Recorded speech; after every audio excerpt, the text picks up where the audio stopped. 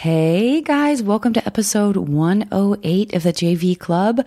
This is the premiere episode of my Boys of Summer series. I'm so excited to bring this to the table this summer. I know maybe technically it's not summer yet, but the reality is I'm so excited about podcasting some of my favorite guys that I just felt like I wanted to squeeze in as many episodes as possible before I return to the ladies. And so I'm starting here May 8th, and I'm going to take us through the summer with some gentlemen guests. So I hope it's something that you guys enjoy, and I'm so excited and thrilled to kick it off with Steve Agee. And I just wanted to quickly also do some shout outs. I want to thank on Facebook, Kenneth, Julie, Tom, Tiana, Liz, and Rob. I want to thank Lauren Libby, Lauren R, Shmoo, and Ryan. I want to thank Nerdist for the Jeanette and Jocelyn pages, Joseph, Darth, Bill, Amy, Alec, June, Rev, PJ, Max, Mesa, Scott, Jenny, and Sharon for your emails. I want to thank Carolina, Ashley, and David.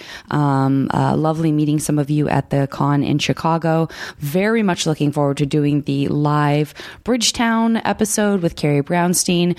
I haven't decided if I'm going to release that during the summer, separate from my Boys of Summer series. But either way, we will figure that out. And in the meantime, I hope you guys enjoyed this episode. I will talk to you soon. Now entering Nerdist.com.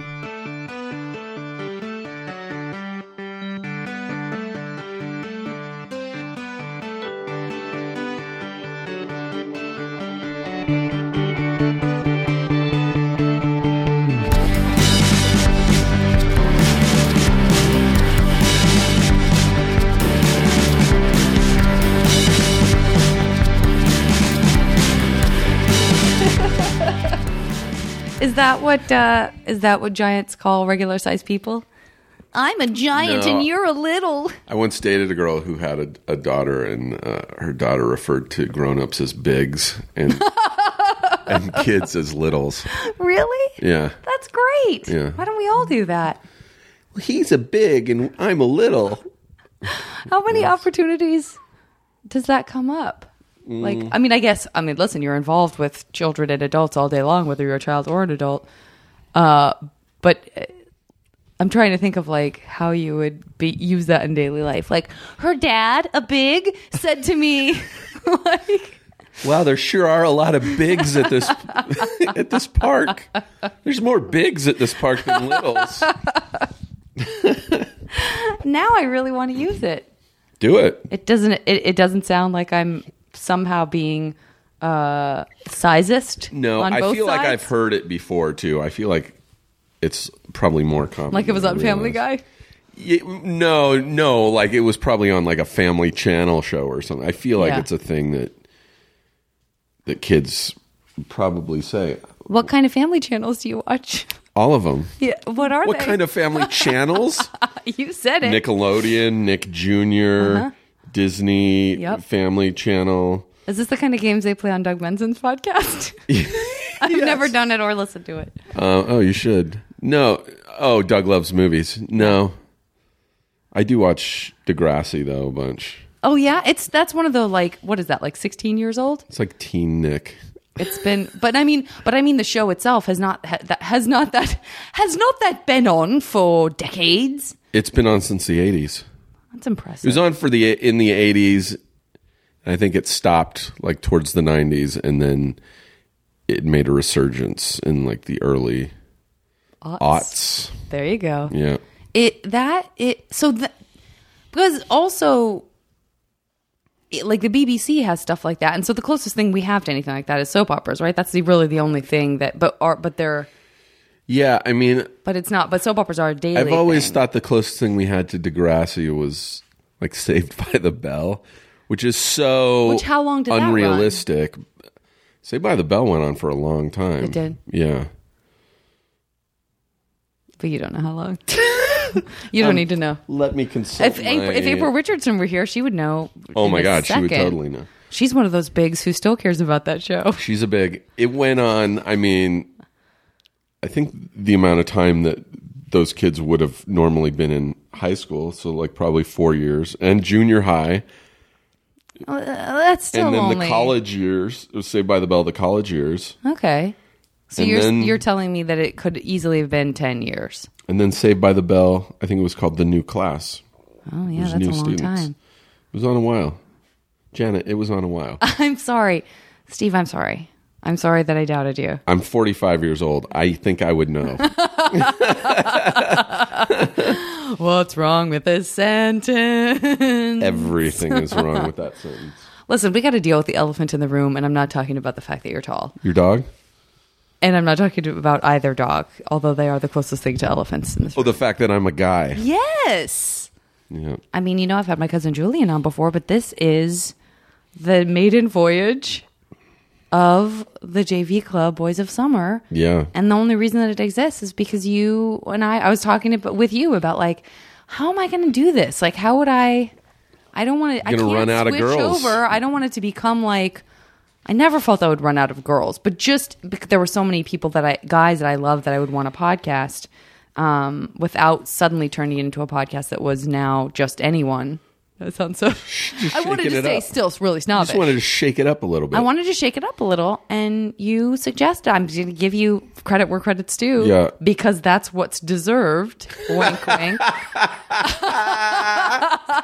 that you said you should do a Boys of Summer series, and I thought it was brilliant. And I wanted to do it last year, and it just didn't come together, and fucking, there's my first F word, effing this summer's the summer. And I don't even know when I'm going to consider the start of summer, but I feel like I need to make it a long summer because with you as my first, I got a lot of guys I want to podcast. Yeah. Now I've opened up Pandora's box because this is guys. Yeah. O is the masculine. The boys of 2014. You just do a whole year. People might get tired of that. They might get tired. Well, listen, I don't know. We're going to find out. But for now, Boys of Summer. Boys of Summer. I'm not going to change my podcast theme to Don Henley's Boys of Summer. Or will I? or did that idea just become very interesting even right now as we're talking? Yeah, I was thinking of that song on the way over. See? It's like, oh yeah, that's an actual song. Maybe we'll close out every Boys of Summer episode with that. We'll start with my usual theme song. And then close out with Boys of Summer. I can't see you. Or I'll just sing a little bit of it every single episode. Your brown hair shining in the sun. Yeah, Whitley's excited that Agee's here, and she's definitely a licker. Sit. We'll see how it goes. If I have to pause and to put her in a different room, I will. Good girl. Up to you. Just our safe word will be Whitley. The safe word will be, get this goddamn dog away from me. Yeah. Hi, Scott. I'll know what to do. Well, that's the hashtag. Hi, Scott. Now they're both super engaged with Steve. Yeah. And you have no choice but to pay attention to them instead of being podcasted. That's not going to work for anyone. But anyway, thank you so much for doing the podcast. Yeah, thanks for having me. It was very exciting. I'm very excited. Does it feel meta already because you're also a listener of the podcast? Yeah. Long-time listener, first-time guest. Long time big. I'm excited. Used to be little. I just wanted to do this as an excuse to play MASH. Oh, good. Well, it's happening. What if I was like, yeah, I'm not going to do that. Oh, yeah, we don't do that anymore. Get out of the trash. I'm sorry. I was hungry. She just buried her head in my trash. I think that she wants to chew my old gum, and that's not good for dogs. No, it stays in their digestive tract for 7 years. Don't they say that about people, too? Yeah. Where does that myth come from? Because that can't be true. I don't know where it comes from, but it is fairly universal. It is fairly universal, but that doesn't make it true. No, I'm sure that myth has been way busted. It's definitely not true. Yeah. Wait, is that something that Adam and Co. have myth busted? Because that's kind of gross. I feel like it's probably something they have busted. But to bust it, doesn't that mean you would chew the gum and then poo it out and then show the gum and the poo? That can't be. There's no way that happened. I don't know, man. That show can get pretty gnarly sometimes. Yeah, they're out there proving it. Life is, you know what? Life is gnarly. Or I could just eat some gum right now and we can pick this up again tomorrow. Great idea. All right. Great idea. So, buddy. Yeah. Let's talk about your teens. Oh, they were so awesome. Let's throw down. Let's throw down. You're already grimacing and being Before I got sent to military school? Or? I love it already.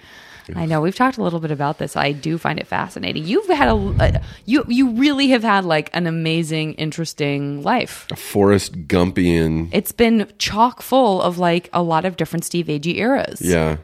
If anyone were to look at photos of me from my teens and early 20s. Which they will. Which they do. Like, oh, yeah. You can post them, but like I'll post, on Throwback Thursdays on Instagram and people are like, there's no way that is you. Yeah. Like I was a rock climbing instructor. People's lives were in my hand regularly. Children's lives. Oh, Littles? How dare you? How dare you? Littles. I'm going to close the door while you tell me more of the other Steve era things because she's wandering around restlessly. That doesn't mean you have to stop talking. Hi, arm liquor. The arm liquor maneuver? The ALM. Saving lives. You need to settle down ASAP. So where were you a teen? I grew up an hour away from here in Riverside, California. Riverside. Which direction is Riverside? I apologize. It's east. If you've driven to Palm Springs from LA, you've probably driven through. Sure. Or past.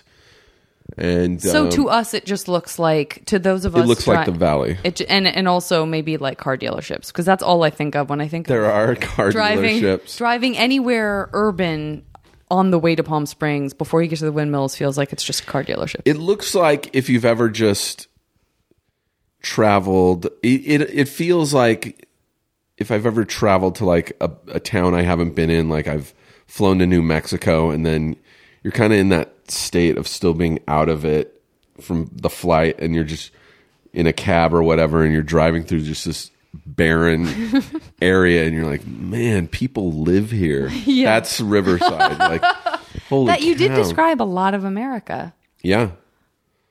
It's also, I don't know if you ever watched the show Enlightened with Laura Dern. That took place in Riverside. Okay. So is it also like a techie firm, like car dealerships and also like some just big corporate looking buildings that you have no idea what's going on inside them? There's a downtown area that's just weird, kind of beige buildings. And Great. And, I mean, it used to be. It's part of Riverside is part of the Inland Empire, which is also, which by the way sounds very dashing in a way. It sounds pompous. It's San Bernardino and all those areas, which way back in the earlier part of the 20th century was like, I think the biggest industry was the orange industry. Like it was full of orange groves.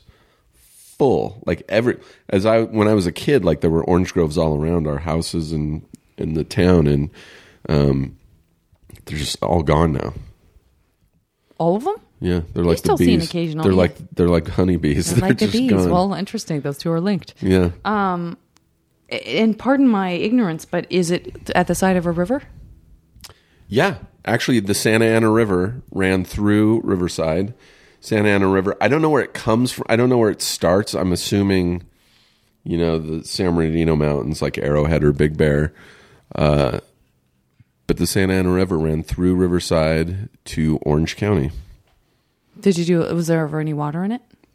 Yes, but very little. I think when I was younger, there was more water. More water. Now you go and it's like mostly just a dried up riverbed. But it's also where I remember... we're just all kind of like, how you see like a movie or a TV show and like the kind of blue collar kids would like go to the quarry to go swimming, like in Breaking Away, Breaking Away. Desperately wanted a quarry like that to swim just in. Like that. It in Riverside it would be. Well, we also had quarries that we would go swimming in. Really? But, yeah. Even in Riverside? Yeah, there's a quarry like so cool. Right off the 60 freeway, and. But there was also, the Santa Ana River, which was just disgusting. People in their cut off jean shorts. It was a lot like Breaking Away, and just kind of, you know, the rednecky kind of kids would go smoke weed and swim in the Santa Ana River, slosh around in the bottle caps of the But Santa you can Ana. ride a bike. There's like a trail along the river. You can ride a bike from Riverside all the way to the ocean, all the way to I don't know if you've sold me on it yet. Orange County. It's a horrible. Yeah, it would be a horrible ride. There would be nothing to see. Great. Can't wait to get right into that. So yeah, you should do that. Great. Yeah. Were you, and so you're talking about the rednecks and cutoffs. By the way, shout out to the rednecks. All due Holla, respect. my all due people. respect. Were you? That's my question. Is that a different group of people? I mean, kind of at heart I was. I grew up in kind of an upper middle class family. My dad was a doctor. He's still alive. He's retired now. And my mom was a nurse. So, I mean, we weren't poor or anything. But Is that how your parents met? yeah, they met at the hospital where they both worked. And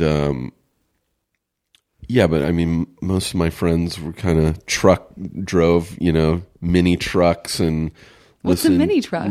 Like a Datsun or like a Toyota. Hello, my dad had a Datsun King cab. We used to sleep in it in camp.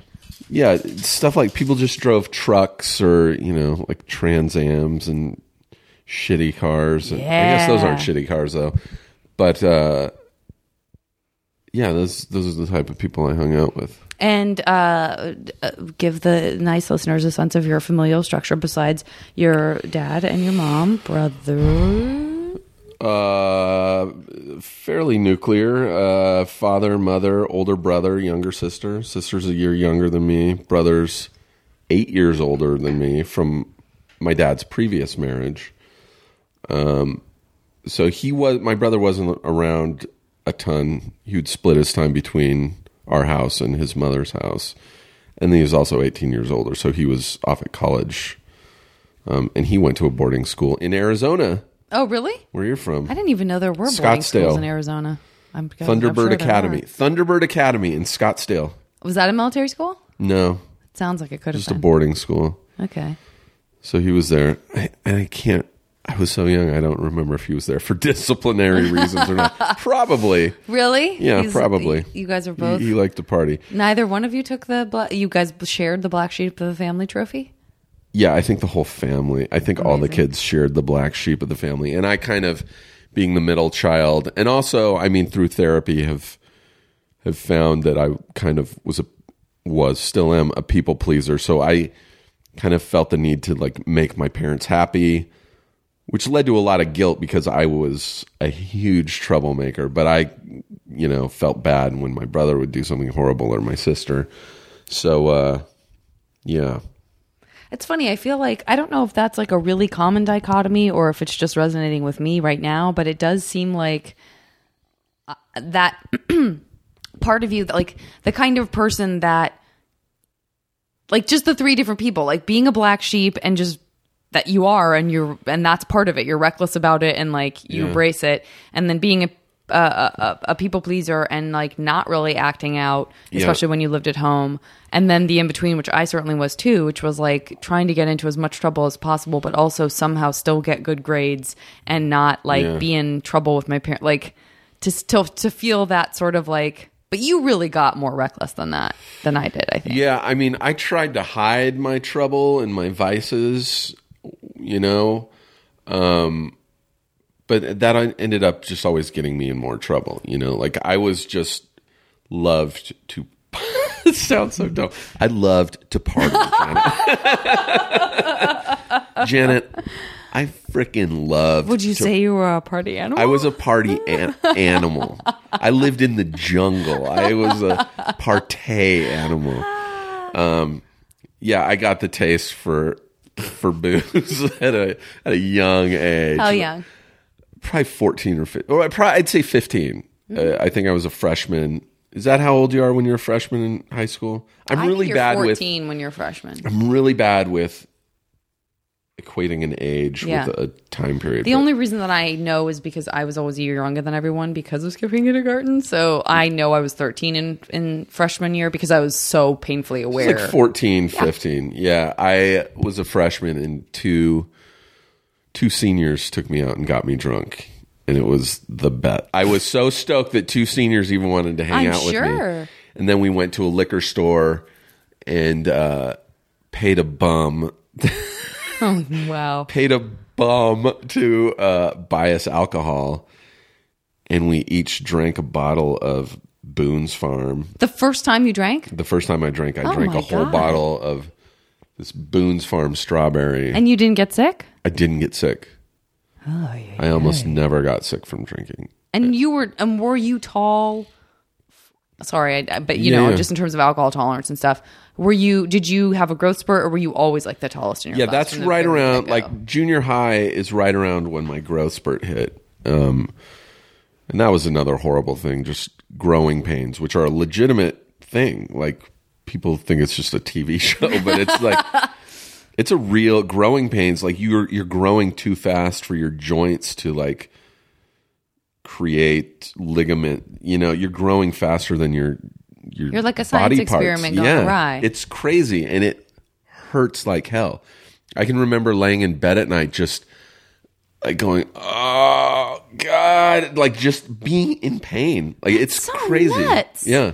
Was that something that you talk about with people? Like, did anyone say like, well, you can take ibuprofen, that helps for growing pain? You know what I mean? Yeah, I would take aspirin and stuff, but it's it's like just uncomfortable. Sure. Yeah, I don't like have any memories of that. And I think maybe sometimes boys go through that more than girls. It's like that feeling of, I don't know if a lot of people, I mean, I think everyone's heard of restless leg syndrome. And like, I think a lot of people are like, that's bullshit. Like, that's not, it's a real thing where like, you know, some people, if you're laying in bed at night, you feel like you need to stretch your legs. They're just kind of sore and tight and you need to stretch. It's that feeling. Growing pains are like that, but like your whole body, like you just can't get comfortable. Yeah. And it sounds like drinking really poured a lot of comfort over that. Drinking was growing pains. It was crazy because I remember. Do you have any sense of like, because not to make this like an AA meeting or anything like that. I don't feel that way, but did you have a sense? Because the reason I ask is because you know that I used drugs when I was really little, and I'm not. When I was younger, when I was a little. When you were a medium. When I was a medium. Yeah, for sure. When I was a medium. Yeah. And I'm trying to like think like, was it recreational or was I trying to escape feelings I was having because I was so sensitive? You know what I mean? Because it's kind of hard to tell when you're that age because your problems and your self-awareness aren't necessarily as acute. I think mine started as peer pressure. I mean, it was seniors and I was like, oh yeah, I got to do this. And, but I was also awkward because I was growing so fast. I was just weird and like gangly and was just really uncomfortable with girls.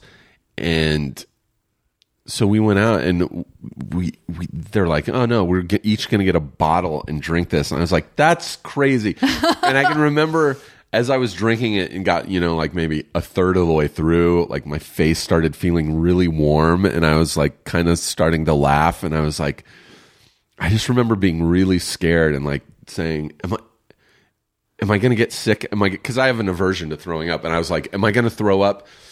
Because I've seen it in the movie. People get drunk and they throw up. Am I going to throw up? Also, doesn't everyone hate throwing up? Yeah. But I'm like... The restless leg syndrome made me want to get out my foam roller. It made me feel like maybe I'm... She's getting her yoga rolling thing. Yeah. Her foam roller. Also, where you're sitting, I want to... I'm sort of... You're taller than I'm used to. Yeah. And it's only because... Not because you're a giant. I'm probably your tallest guest. You are definitely my tallest guest. All right, I'm all yours. No, but I have I'm obsessed with it. I have an obsessive fear of throwing up. Yeah. Like I think about it. For a person who hasn't thrown up in 25 years or more. Yeah. I think about it. 25 years. Yeah, I think about it every day. Every day. There's not a day that goes by. Are you kidding me? No. Oh, your brain, Steve Agee. There's not a day that goes by where I'm just like, God, like if I feel a slight, I'm like, oh God, am I going to puke? I think about it constantly. But do you think that part of that is like the chicken before the egg? Like at this point now, the fact that you haven't in such a long time now makes it like a thing you really don't want to have happen because I have no memory of what it's like. Oh yeah. In fact, my last 2 times I threw, and I've probably thrown up only 4 times in my life. We have got to get you to throw up sometime soon. No, don't even say that. It's it's gonna be great. I like the last 2 times I threw up were from drinking. I only threw up twice from drinking, and once was one of the first times I drank. I was at a party and I drank like almost a full bottle of tequila and just totally was puking. And then, but I barely remember it because I was so drunk. And then the last time was one of the last times I got drunk. I was 18 and I beer bonged a 12-pack of beer and a bottle of champagne and half a bottle of rum. That's how bad it got for me. And just threw up everywhere. And I think that's also part of why I don't drink anymore, is because, I never quit because even though I think I had a problem at the time, I never was like hit bottom, was like, I got to stop drinking. And it was never hard for me. At that point, I was so hungover and sick for like 2 days afterwards. And I just remember ever since then, whenever I would drink alcohol, even if it was just socially, I would feel sick. So I was like, I'm just not going to drink anymore. But yeah, that first time I drank a bottle. You've never had like food poisoning or stomach flu to the point where I get food poisoning and stomach flu, but it's just out the other end. And the sheer force of your will. I have a really strong stomach, And but yeah, we drank these bottles of Boone's Farm, and I had never felt it. I was laughing my ass off. We went and watched, I think, Beverly Hills Cop. Sure. We went to the movies and watched Beverly Hills Cop. Don't got to be drunk to know that's a hilarious movie. Oh my God. I've never laughed so hard. And it was just this thing that I was always chasing then. I was like, that was so fun. And then I would just be like, oh my God, when I'm drunk, I will talk to anyone. And I wasn't like an annoying drunk. I was like a fun drunk. And, does anyone think they're an annoying drunk though? Do you think people have a self-awareness? I don't know if people have a self-awareness, but I'm sure people have been like, told. You're mean when you're drunk. Like, you shouldn't drink. Yeah. Everyone loved having me. Let's get Agee drunk. I remember there was tricky. a girl in high school. What the fuck was her name? I think it was Carolyn. And I had a huge crush on her. And I remember it was between classes, and I was near her and some other people. And she was like, oh, yeah, my parents are out of town. She's like, yo, you got to come. And she's like, Agee, you got to come. We need somebody to laugh at. And that really hurt my feelings. Even though I know what they meant, I was like, oh, I'm a fucking clown now. She doesn't want me around because she has a crush on me. It's just funny. And I was like, ugh. Well, that was going to be my next question was, were you better with girls when you drank, and did that change your social interaction with them? Yeah, I was much more social. I made out with, I would make out with girls at parties. It was awesome. But did that translate into you having girlfriends, or was it like only when I'm drunk? Like you have your I never had girlfriends in high superhero school. outfit on when you were drinking? Never had girlfriends in high school, just girls that I would make out with repeatedly at parties when we were drunk. And it was and it became a problem in that it started affecting my schoolwork, in that I wasn't doing any schoolwork. And like, I loved alcohol so much, I would pay a guy. I worked at the hospital that my dad worked at. I worked in the kitchen washing dishes and delivering food to the different floors of the hospital.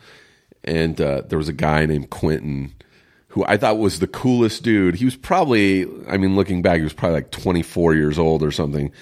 But he drove a Camaro, and I was like, that dude is fucking cool, man. And his name was Quentin. And he would buy me booze. And I would just get my paychecks, and I'd be like, and not like beer. I mean like whiskey and Southern Comfort. Southern Comfort was my drink. And is there a difference between Southern Comfort and whiskey? Yeah, it's more of a... I honestly don't know. It's sweeter. I'm so embarrassed. It's sweeter. Okay. It's what Janis Joplin used to drink. But what is it called? Isn't that considered whiskey? What else would it be? It's like a kind of like a bourbon. Yeah. Wow, I really don't know. I think I thought bourbon and whiskey, they're the same thing. This is embarrassing that I'm outing myself as this much of an alcohol dilettante. I mean, I did my share of drinking, but I just realized... I'm embarrassed that it was my drink and I'm still not. I just don't. Yeah, I don't know. I feel like I know a little bit about wine, but the hard stuff I really couldn't get into. Like people who appreciate a fine scotch, you can really dissect what makes a bourbon, a whiskey, a scotch, a scotch. That's not me. Well, I was never a snob. I would just drink whatever was around. I can't get it to load on my phone. But yeah, it got to the point where I always had probably $100 worth of booze in the trunk of my car at all times. Wow.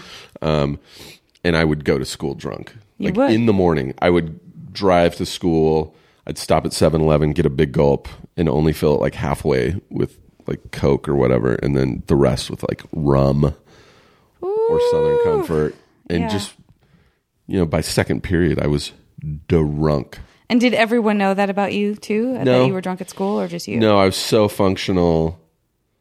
Didn't you smell like booze though? Yes. I found with vodka I smelled less, but I chewed a lot of gum because some people would be like, yeah, you're drunk. And I was like, oh wow, you can tell. Huh? But I was just drunk in class. And how much did your parents know about this? They did not know. I think towards the end. And this is still freshman year? Yeah. Towards the end. I think it was my sophomore year. People started to get wise. Like it was out of control. Me and my friends we'd have a period where we didn't have class, and we'd go to my friend's house who lived like a block away from the school, and we'd just smoke pot and get drunk in his house and then go back to school. And people were getting wise. Teachers were getting wise. And I sensed something horrible was about to happen. And so halfway through the school year, I changed schools. I told my parents, I'm like, I think I should go to, Loma Linda Academy, which is, which they had a lot of friends it was a richer school, and they had a lot of friends whose kids went there. So my parents were totally happy sending me there. They're like, oh, it's a better school. We'll send Steve there. What were your grades like when you transferred? D's. Like my and how best, how did you have that conversation with your parent? Like, I think they felt like maybe if I switched schools, like my grades would probably go. Yeah. And how'd that go? Much worse. Like the partying step, like that school, people party on a whole new level. I can't even based on what you've described. What's more partyish? Like than less than zero. Like less than hard zero. drugs, like cocaine. Yeah, I didn't do that kind of stuff at that point, but like I had friends, that were doing coke, and I tended to just stick with alcohol, occasionally pot. But yeah, as soon as I switched and went to the school, like after midterms, every one of my friends got busted. They had like a huge bust, and everyone had the old school? Yep. Everyone had to go to like I don't know if it was AA or something, but they had to go to like fucking see somebody, and like they all got in trouble and grounded, and like I really avoided that one. And then my grades got worse, like just F's and D's at this new school. You got some G's. I found out there is a Y that you can, I got Y plus. And then it's hard to see how this is leading to military school. So I finished out that year, and it's crazy because towards the end of that year at Loma Linda Academy, I remember coming to school one morning. I never got busted for anything. I remember going to school one morning, and this kid was like, dude, you got to go check out our homeroom. There was an assembly in the gym, and our homeroom was right off of the gym. So people are starting to show up into the gym for assembly, and someone was like, dude, go look at our homeroom. So I go in, I walk into this room, and someone had completely trashed the room, like vandalized it, like broke shit, like I feel like spray painted stuff on the walls. Well, sure. Like, it was destroyed. And I was like standing there going, holy cow, this is messed up. And then I turned to leave, and one of the teachers saw me leaving the homeroom. No. And so I got blamed for that. Are you serious? Yeah. I still to this day don't know who did it. That sounds like a movie. Yeah. And so at the end of the year, I had to go in for a meeting with like the principal, vice principal, and my parents. I think it was just my mom that went with me. And they're like, Steve can't come back next year unless he... And they explained what I quote unquote did, and they're like, he can't come back unless he goes in front of a board of like all the teachers and apologizes. And I was just like, I did not do that. And they're like, Steve, we know your because reputation. Your grades were bad. Yeah, because you already. Wow. And my mom was like, did you do this? And I was like, no. And my mom, who's awesome, was like, well, my son's not going to apologize to you. I wouldn't want him to go here anyway. And I thought that was awesome until like the end of the summer when like school was starting up and like no one had mentioned anything. My parents hadn't mentioned anything. And it was me that initiated. I went to my parents and I'm like, I think I should be registering for school somewhere. And I think I should go to Poly, which was like a block from our house. It was the big public school. And that's when my parents broke it to me. They're like, we're going to send you to military school. And I like flipped out. As one would. I was like, what? That isn't even a real thing. Like that's just a thing in movies where that's a threat. Like, and you never see it actually happen. And I was like yelling and I was freaking out. And finally they calmed me down. I'm like... And because I think they were like, we'll try it out. If it doesn't work, if it's so horrible, you can come back. I was like, all right, when do I have to leave? They're like, next week. Oh, I was like that. I was like, when the fuck were you going to tell me about this? Well, they knew you were going to freak out. And I mean, that's like, not to get too microcosmic, but I would get anxious before school started, even when I was in like a good place with my relationship with school, whatever that means. Yeah. And I can't even imagine. Yeah, I mean, I guess that's it. It was like, help me. Yeah, because that feeling of knowing that was going to happen, like that whole week leading up to you leaving. Yeah. What is worse than that bleak, scared feeling of waking up and remembering what's to come and just dreading it? Yeah. So it was like a week of me just constantly out with my friends, just getting hammered. Yeah. And I went and... Did you feel like an injustice had been done, or were you secretly, or even not secretly, like, well, what did I expect was going to happen? I felt betrayed, but I was also just like, yeah, of course. Right. Like, what else are they going to do? I am out of control. And like, I remember, like, towards the end, my parents went into my car and found, like, a fifth of Jack Daniels in my car, in like an open container of Jack Daniels in my car, which, by the way, it was almost empty. Yeah. And so they're like, we don't know what you're doing. And they had never rummaged through your stuff up to that point? Not that I know of. They probably hadn't read your diary? They probably... I'm so glad I did. Dear diary, I'm extremely drunk again. If I had a Writing diary... feels unnecessary. My diary would have been a bummer. So, yeah, they had no choice. And so I ended up all the way across the country. I'd never even been across country. And I ended up in Pennsylvania, Valley Forge, Pennsylvania. At the school where they filmed Taps. Nice. You know, the Timothy Hutton, Sean Penn, Tom Cruise. Was that the first thing that you were told as soon as you arrived?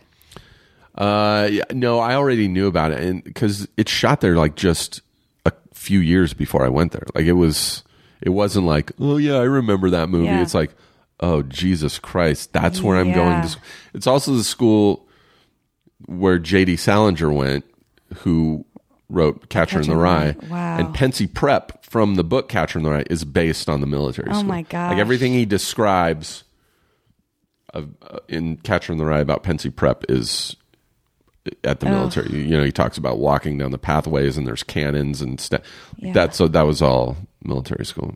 And how did you fare there in terms of like who else was going there, and did you have access to the same like substances? Well, that's the crazy thing, that it's always, you hear about it being a threat and you see it in movies. Like, if you don't straighten up, you're going to military school. And then you actually go there, and it is crazy. Knowing what I know now, I would never send my kid to a military school, because it's like sending a degenerate to prison. You're sending your fuck up kid to the cream of the crop of fuck ups in the country and the world. Kids got sent there from other countries. Yeah. And it was bananas. I honestly had a fun time. I can't believe every story of every school you're like, but when I got there, that's when things really got crazy. Oh, and it really stepped up there. I can't believe it. No, There's no more stepping up. Oh my God. It was, by the way, I sold a pilot to FX a couple of years ago based on my life in military school. It didn't get picked up, but we wrote a pilot, and it was, the thing is, you go there, and like, my big vice was booze. I could hide booze in my car or my room, in my closet. You go to military school, you're in this room that's like just cinder block, and you have a wall closet, but there's no doors. There's just shelves. So your stuff is on these shelves, and you're subjected to daily inspections. So you can't hide a bottle of booze, but you can hide drugs in a number of places, like in light sockets, in your radio. Yeah. So it just was easier to use drugs at that point. Yeah, it just quickly turned to drugs. Like, what kind? Speed. The smallest? Yeah, the most. Can you acquaint me with some of your smallest drugs, please? Excuse me, sir. What drug is the easiest to hide? Mostly speed, because that was also the upper that I found I needed to deal with the fact that I was waking up at 5:30 every morning to go running 2 or 3 miles, doing calisthenics, coming back, cleaning the barracks, showering, getting in, polishing your shoes and your uniform, like your buckles, and then going to breakfast, and then going to school all day. It was exhausting. You'd look around a classroom there, and kids were just always asleep. And so speed was a really good answer to that.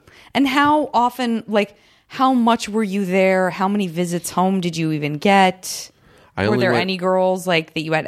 Yeah. Did you access women? There were a number of girls' schools around. There was a college, Cabrini College, which I feel like was an all-girls school at the time, nearby. So we would go AWOL all the time and go just drink with these girls, and so that was never really an issue. But yeah, I only went home ever for the major holidays: Thanksgiving, Christmas, spring break. So what kind of relationship did you have with your little sister then? Not good. I mean, non-existent. A younger sibling is more of a nuisance, and so I wasn't really close. My brother was too old. He was 8 years older than me, so I really wasn't close with any. It was mostly my friends from school. And forgive me for asking this extremely female question, perhaps. Yeah. Well, although that's sexist of me to say. I think I'm just hyper aware of you being my first guy, other than Julian. But did you have with your friends and the fact that you were wasted all the time? I mean, were you having heart to hearts with anyone? Did you feel like you were developing emotionally as a person? I was just listening to an Old This American Life where they refer to the fact that a lot of past addicts, not to call you that, but that in the case of addicts, that many of them say that they felt a sense of arrested development from the time they started using till the time they stopped, because they weren't really becoming themselves in a real way. I had best friends, but never never people that I would talk, You would never be dude, I am wasted all the time. I'm having a really hard time thinking about God, why I am just not dealing with shit. There's no sense of that at all. It was more fuck, dude, I got really fucked up last night and I am hungover. Well, would you because obviously later on in this wonderful Steve Agee saga, you're doing things like snowboarding and rock climbing and all that kind of stuff. Yeah. Was there anything that you like got excited about besides partying? I know you were a party animal, but like, did you read any books? Did you love movies? Did you watch television? Did you have comedy? access to I was that kind of way stuff? into Comedy? like, yeah. you know, Dr. Demento and Saturday Night Live. Like comedy was a huge part of my life all growing up. When I was, what age are you when you start like getting into like your own sense of what you like music? This is like 11 or 12 or like, yeah, probably around oh, well, then. my friends like junior high. You start like listening to music because that's what your friends are doing. Like all my friends were buying cassettes and albums and stuff and of like, you know, Michael Jackson or whatever was popular. And like the first thing I ever bought was a George Carlin album. And I was like 11 because I heard him on Dr. Demento, who I was obsessed with. Like that's like Weird Al. It was like an idol of mine. And it was crazy. I was always into comedy and like movies and stuff. So was my main escape besides booze. I did a lot of sports because I was good at it and tall. How could you do sports when you were getting drunk all the time? You didn't like your endurance was still okay? Yeah, it was totally fine. My metabolism was great. It was very athletic. I mean, the only problem before I got sent to military school was my grades. I didn't get to play a lot because of my grades. Yeah. When I showed up at military school, the coaches went nuts. They were like, oh my God, look how tall you are. Like the basketball coach especially was like, oh, this is amazing. Yeah. And I didn't really care about sports. That was the thing, is like, I'd rather just party with my friends. I'm not competitive, which I think is later why I went into rock climbing, is because it wasn't competitive. It was just you against, nature or whatever. And so, yeah, the coaches were like, oh, you got to play basketball. And I ended up playing a lot of sports because it got me out of a lot of stuff, military stuff, like a lot of marching and a lot of drills. And it was mainly just to get out of doing shit. So basketball and what else? I lettered in basketball, football, and track. I was really good at track. I'm going to ask a question that feels unforgivable for being over 100 episodes deep. I don't even really know how you get a letter. It's just, I got a letter in academics, but I don't know why. They gave me like a high school letterman's letter. And I was like, I don't know. I think just by being on the team. I see. I had, we didn't have jackets. We had these sweaters. And you'd just get a big yellow V for Valley Forge. And I guess that's... Now that you mention it, I really don't know what... The Goblet of Fire, where you had to riddle me these questions 3. Well, there's junior varsity and there's varsity. And I think once you make the team, the varsity team, that's when you letter. Okay. I've never even really thought about it. I've never thought about it either. Yeah. That's what this podcast is all about. I just showed up. Asking those crucial questions for the things no one cares. No one cares enough about. No one cares enough to answer. Just showed up and jumped over the high bar in track and got my letter. Got it. I think. When did Dr. Demento air?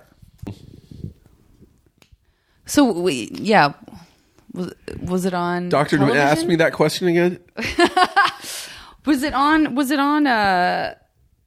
it was on television or was it on the radio? Dr. Demento was a syndicated radio show. Okay. I mean, he lives... I know what he looks like because I know that Weird Al loved him and I loved Weird Al. Yeah. So I never really got into Dr. Demento, but I did love Weird Al. A thing you should check out is there was a Funny or Die video they did about a biopic, like a mock trailer for a Weird Al biopic. Uh-huh. I forget what it was called. It's really funny, but Patton Oswalt in the video plays Dr. Demento. But Dr. Demento's from Southern California and had a syndicated radio show. It was on all over the country. Here in LA, it would run on 94.7 KMET, which is now the Wave, but at that point it was a rock station. And it would run Sunday nights from 7 to 10 or something like that. And he would just play funny stuff, whether it be song parodies like Weird Al or like tracks from, George Carlin albums. So it really covered a broad spectrum of comedy, which was perfect for me. But that was Sunday nights. And I would listen. I had this little transistor radio that had like an earbud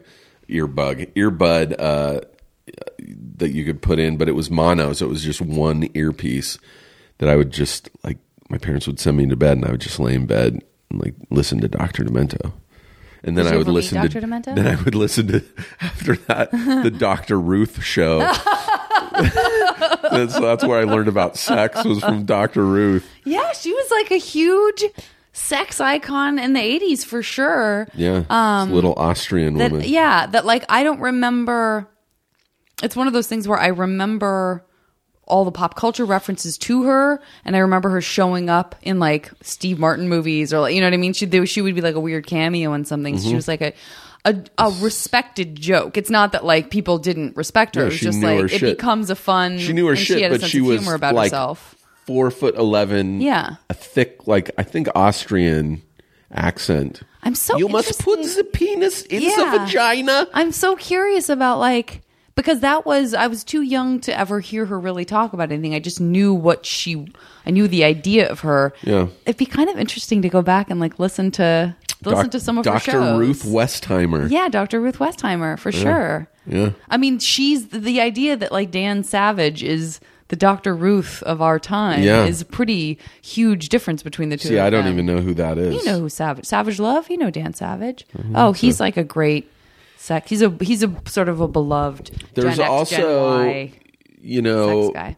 A few years Dr. ago, Drew. this woman, Sue something, she had like a cable show. Sue, she was like an older woman, and she would talk about sex stuff. I can't remember her name. Did that? The idea of like, was there something titillating about Dr. Ruth, or was it so clinical and like it was so foreign to me, and I was just so like. Different? It was just foreign to me, and I was like, "Oh, that's weird." Oh, people put their people put their wieners in butts. That's crazy. Party animal, Dr. Ruth. Party animals. Party. Sure, they do. I can't believe that I'm going to use that to segue into MASH, but somehow we've just had the time has flown really by. flown by. I'm going to see if I think I picked a bad pen. Is there like a Sharpie, like a marker Sharpie? I was just using one, so it feels like it should be up on the desk itself. No, you don't see anything? Sorry, guys, everyone. I do not. Everyone, so sorry. God, where did I put it? I just used it to like sign a poster.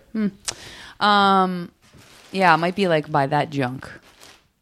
I love that I'm making you rummage across my desk. I don't see. All right, anything. well, this works well enough, but I'm just here we go. annoyed that it's nice, perfect. Thank you. Nice catch. I did a catch. poor job of not catching that. This is going to be interesting because I like to base my mashes off of what's been discussed, and I'm not going to ask you about like which bottle of Boone's you would drink now. Okay. Whitley. Question. Oh, does she get too friendly? She's getting pretty friendly. She really. Whitley, lay down. Well, I can't. Down. No, listen. Before I get into MASH, I can't. I don't want to leave anybody wondering because I have the benefit of knowing more. Whitley, off. Sorry, everybody. I have the benefit of knowing. Good God. She's just like if it becomes a game. It becomes the game of like you pushing me away means you want to play the game of pushing me away. Really obsessed with me. But I don't want to. But so I know, but I don't want to leave anybody hanging. Of like when did you just briefly? When did you get into alpine sports and rock climbing? Alpine sports. It was my freshman year of college. I needed to take like an elective, some kind of like. I mean, first of all, bravo for going to college after everything we just heard. Yeah, I wanted to be a marine biologist, and so I went and I majored in biology. Like were you still drinking then? No. When did you stop? Like when I was like 18. So you were getting ready to be done with high school, and you're like, all right, this is enough. Enough of this. I feel like I just went to college because all my friends were, and it was. Looking back on it, didn't need to go to college. I probably wouldn't do it again, but I met some great people, and I met some great contacts. And no, but my freshman year, I had to take I needed some kind of an elective, and I didn't want to take softball or softball. That was a weird really way of saying pronounced it. I didn't want to play liked it. softball. I really liked it. And I took, my first semester I took scuba diving. I got certified to scuba dive. And then the second semester I took rock climbing and took to it immediately. Like, it was crazy how fast I took to it. I was really good at it. By my next semester, I was helping teach the class. If the teacher ever had to be gone, I would teach the class. It was crazy. I was really into it. Do you ever do it anymore? No, but I have been kicking around the idea of starting to do it again. I really want to do it again. Yeah. I feel like, it makes me nervous, but I also feel like it is something I would enjoy. Oh my God. It is so oddly relaxing and just fun. I remember taking a semester off of college, getting in my truck and driving out to Joshua Tree and practically living in Joshua Tree just by myself, camping. I would go into town to buy food and stuff, and I would just meet people who were camping and climb with them or boulder by myself. It was amazing. Yeah, you love going up to Joshua Tree even now. I still do, yeah. And it was the greatest exercise. I mean, I remember, the health class one day like came in and they're like, we're going over body mass index or body fat. Can we do I think they used that tank. Like, they put you in a tank of water to, like, it's really accurate. And I think I had like 6% body fat. Like, wow. It was crazy. Yeah. Good times. Rock climbing. That's and then great. I ended up teaching it at a summer camp out where we would go out to Joshua Tree for like 4 days. And that's so great. Yeah. I got to do it. I'm going to try it. You would love it. There's a gym called Rock Creations in Santa Monica. Okay. Someone was telling me about one in that's downtown now. There's a good like kid, and I think they only give no littles, just bigs. Yeah. Which I don't know if that I care whether there's littles there or not. But. No, that's a fairly new one that I'm not super aware of, but I have heard of also. But yeah you should try it. We got to go down there. Yeah, I'd do it. Let's do it. All right. You were like, let's do it. Right now? Are we going right now? Are we going right now? Am I dropping everything? I need to make some calls. But okay, let's do it. Okay, cool. Okay, so let's get into the bash game. Let's use that as a jumping off point. I will say 3 places that anywhere in the world or in fantasy that you could go rock climbing that you've never been. Oh, rock climbing that I've never climbed? Yeah. South of France.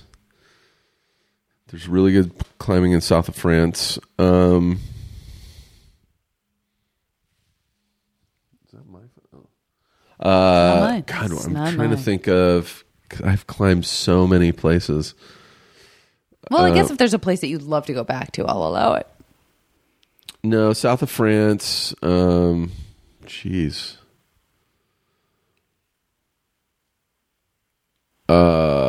Germany. I don't know the names of the places. I know there's really good climbing in Germany. Right? I used to subscribe to all the like climbing magazines.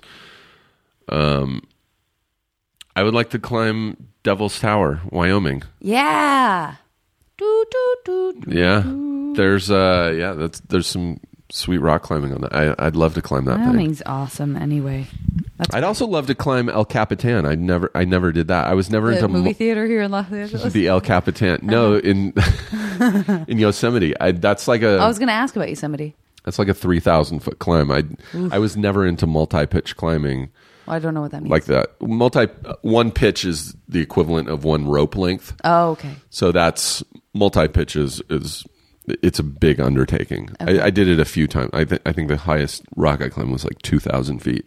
And it was terrifying. I'm sure. It was very rewarding, but it was terrifying. I was scared the whole time I was doing it, which is not a good thing. Yeah, no. I was into mostly sport climbing, which is... That's what I think. That's what appeals to me. You can hook up a rope and just climb it. Yeah. And it's easy. And there's not, it's not too easy. much that's going to go terribly wrong. Yeah. Yeah.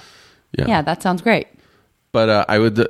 So let's say south of France, El Capitan, Okay. and Devil's Tower, Wyoming. Great. Capitan. Okay.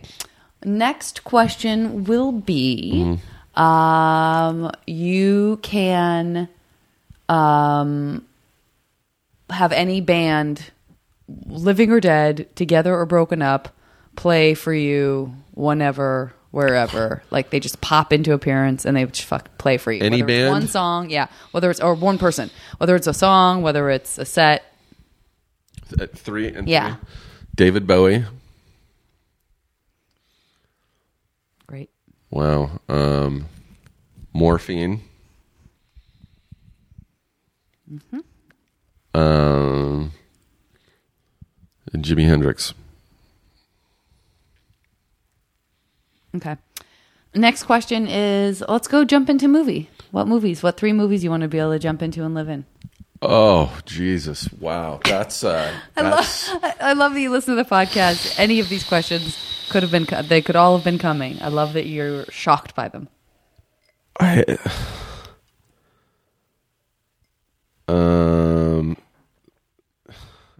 kind of want to say Stripes, It's so great. even though I kind of live that already. I know, it's great.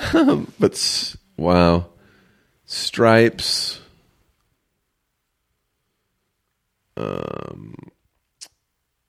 Ghostbusters. These are all Bill Murray movies. He's the master. Rushmore. Yeah, you did it. Just made a trio. BMs. Oh shit! I was not even. Yeah, he's in Rushmore as well. Wow, that's crazy. Great job. Yeah, he's Listen, he's an idol. He's an idol of mine. I don't argue with any of them. I think they're terrific. established. That makes me want to ask the next question, which is 3 like dudes that you super look up to who also happen to think you're the shit, and three like a Bill Murray or.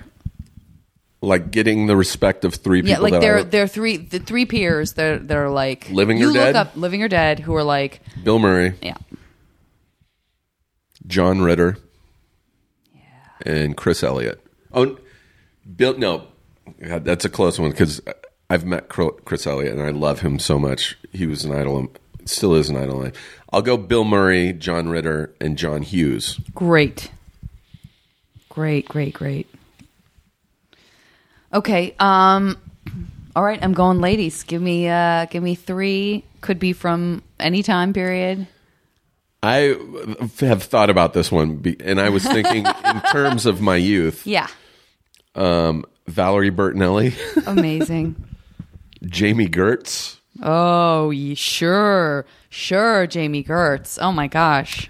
And I've tweeted about this a number of times, but 1960s era Raquel Welch. Sure. You're not the only one, right? No way. Yeah. God, yeah, Jamie Gertz. I feel like she was like the choice. Huge crush on her Yeah. in the 80s. Yeah. Huge. Lost Boys. Lost Boys, amongst other Less Than things. Zero. Yeah. She was in 16 Candles. She was, yeah.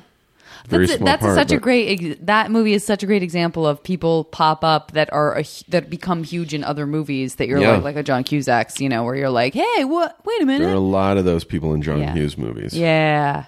Oh, yeah. Great choices. Okay. 3 modes of transportation.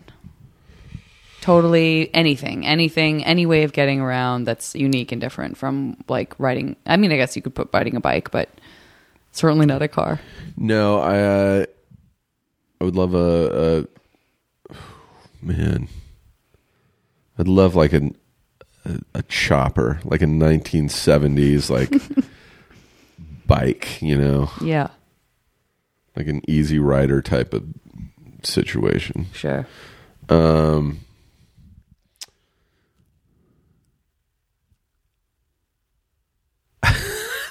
A cigarette boat, like Miami Vice, like a Don Johnson type cigarette boat. That's great. And this is crazy, but I've always wanted, because I had a girlfriend whose family had one, a Volkswagen Thing. What's a Thing? They only made them I think they were only in 1973 and 74, or 72 and 73. They, if you could, I mean, they're this. Do you want me to Google it real quick? Yeah, I mean, I know what they look like. I've always wanted one, but they were kind of a utility vehicle. They were military by the Germans. Okay. But they made them for manufacture in like the 70s.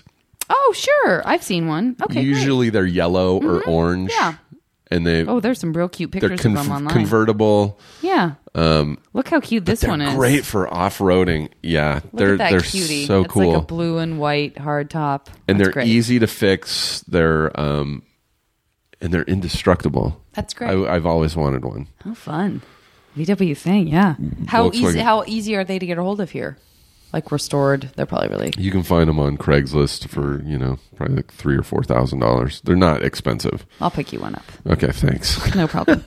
Okay, let's do foods. Let's do at the blink of an eye, any food. Could just be a type of food that you love, or could be like a very specific thing you had once or that you don't get enough of. Oh man, this is something I miss from my days in the military school. When we would get leave, we would go into town and get strombolis, which are what's another name for them? Like in Philly, in that type of area, they were called strombolis. I think they're also called. It's like a folded over pizza. It's not like a calzone, but a calzone. Oh yeah, it's almost exactly a calzone. Okay. But a stromboli, I love those. Like a steak stromboli. Ooh. Oh. You can't beat a burrito. I mean, it's tough. Burritos. Or just a good. So far, you have 2 envelope foods. Or just envelope foods. A great steak. Great. Best steak I ever had was in Toronto. Oh yeah. At a Portuguese restaurant of all places. Do you ever feel like maybe it wasn't? The reason I say this is because when I think to myself, what was the best salmon I ever had? Is it because I was in an awesome place? Well, yeah, because I like to say the best salmon I ever had was on a. I've said it on the podcast, even a food that was on catering on Psych. Yeah, because I was so not expecting to get the piece of this is extravagant gorgeous piece of salmon. And you're also working on a set and being in this beautiful city, and it makes me wonder, like, was it really the best I've had, or just for me? No, it was I decided because of where I was. This was hands down the best food I've ever. It was. Wow. There's a Portuguese. I think it's Portuguese because it was almost all seafood. So that was weird that I got steak because I'm not really a seafood person. And I saw it on the menu. I'm like, I'm just going to have the steak. But it's a restaurant called Chiato. It's in Toronto. I was there for the Toronto Film Festival. I was up there for Super, this movie with Rainn Wilson and Ellen Page. And it was so good we went back the next night. Because I was like, this is hands down the best. Like, it was... It could have been if I had eaten that anywhere, I'd still be saying that was the best steak I've ever had in my life. And you went back and had steak again the second night? I had the same thing the next night, and it was just as good. Yeah. Anytime someone I know is in Toronto, I'm like, go to Chiato. I remember you telling me. And I have told. I'm sure I've told you that. Yeah. And people I know who've gone there like also rave about the seafood. They're like, it's the best. So anyone from Toronto, it's a little pricey, but oh my God, it's so good. Major shout out. If you're going to have an experience, you remember forevs. And I can't remember if it's spelled CIADO or CHIADO. Okay. But I think it's on like College in Ossington or something in Toronto. I love how specific we're getting. You are getting down. I've never forgotten it. You need people to get to this I restaurant. started to, honest to God, it's the only time I was ever in Toronto, and I'm obsessed with Toronto because I love New York. New York can be a little harsh, Toronto for me was everything I loved about New York, but also no attitude. The people were so nice. It was so clean. I was there in the perfect time, the fall. Like, it wasn't too hot, it wasn't too cold. Yeah.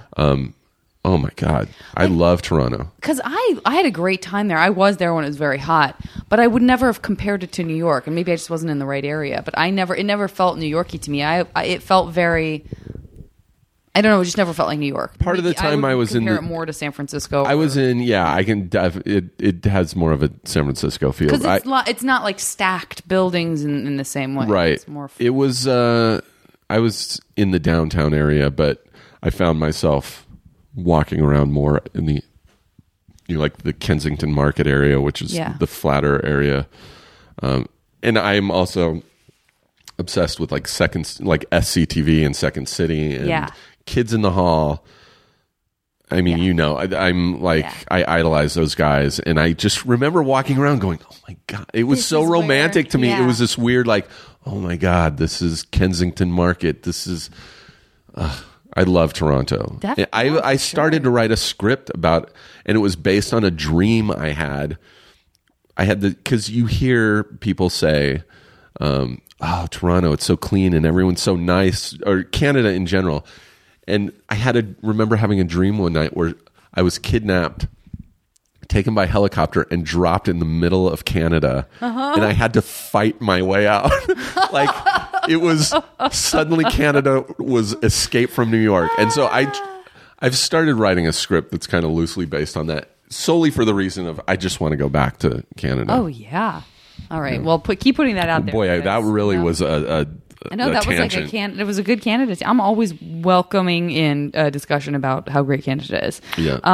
Okay, final category. Do you want to pick your own? You want to select your own? I'll give it. You get excited about when all you do up to you. It's all up to you. All right. Last one is going to be. Let's go vacation homes. Let's go 3 places that you have us. You have a glorious second home somewhere. It will be either in a mansion, apartment, shack, or house. 3 locations. Mm-hmm. Joshua Tree. Mm-hmm. I am 100% sure that I will own a house in Joshua Tree someday, like a cabin, a place I can go on the weekends. So Joshua Tree, Ashland, Oregon. Yeah, good one. I lived there for a year, and I miss it. I love Ashland. Toronto. Of course, perfect. I say, of course, perfect. In my mind, I had already forgotten that we just had that conversation. I know. Toronto. I was like, a pleasant surprise. Toronto! And people are always like, how do you fare in the winters? I'm not a fan of cold weather. Yeah, it's your vacation home. Yeah, so you get to go there whenever you want. Spring and fall. All right, tell me when to stop. Stop. Okay. All right, we're at 7. I'm going to do some calculations. Calculate. With your 100% guaranteed MASH future. Calculate. Checking. Okay. I have done some calculating. And I've come up with what I feel very confident is going to be pleasing to you. I hope so. Very, very pleased. I think this is all really, I really don't want to be bummed out by this. First of all, I want to congratulate you for your home. You have a house, a beautiful house in Ashland, Oregon. Oh, I love it. I can deal with that. Which makes sense because that's not terribly far. It's sort of like on your it's a roundabout way, but like on your way up to your vacation home in Ashland, maybe that's when you stop and climb Capitan. Oh, yeah. Right? That's absolutely on the way. Right. Yeah. Fantastic. I want to and so you finish or you know what? The other thing too is maybe you get there, you climb it, and you're too tired to complete the drive to Ashland, so you just take your 70s chopper. Oh, thank God! That's the one I wanted. I feel invigorated by getting on to that hog. Get your motor running and head out on the highway and finish out that ride. I would love that. I had a motorcycle when I lived in Ashland. So good job on that. That's all very, very, it's terribly hip. It's all terribly hip. Speaking of terribly hip, your friend and mine, John Ritter, is going to be hanging out with you, which I think is wonderful. Maybe he's enjoying a delicious burrito with you. blink of an eye. That would be whichever so kind awesome. You want. Just getting a burrito with your buddy John Ritter. Yeah. Amazing. And maybe you want to impress John, and so you have David Bowie magically appear and play a song for you, because that definitely happens. Great. And then when you're like, you know what? I'm ready to take a break from my perfect, amazing new MASH life. You dive into the movie Rushmore. Get some of that Wes Anderson, Bill Murray magic all over you. That's weird that it ended up being a Bill Murray movie. You know what? It's not that weird, because if you recall... Oh, all three had Bill That's Murray. correct. Oh, okay. That's Never correct. mind. And we're going to top it all off with your sweet, sweet partner in crime, Miss Jamie Gertz. Oh, Yeah. Yeah, you really did it. You hit a home run with that. I feel that you've got Love it. Oh pretty my much God. the best of the best on all these categories. greatest life. Can I really actually have that happen? Yeah, this is going to happen. You don't know that everyone after they do MASH leaves the podcast and goes and has their new MASH life. Oh my God, I can't wait to get out of here. Oh. Well, I gotta Well, say it's hi to happening, John and Jamie. so I guess you can look forward to it. But we are going to go down to that place downtown sometime soon and try to do a little rock climbing. I would love to do that. I got to figure out what's wrong with my thumb first.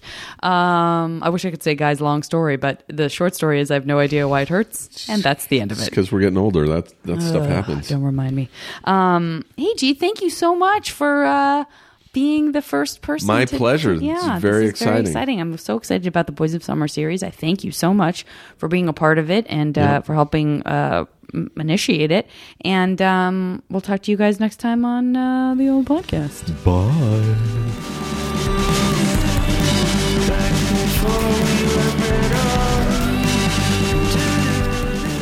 As always, the JV Club theme song is Back Before We Were Brittle by the amazing Say Hi.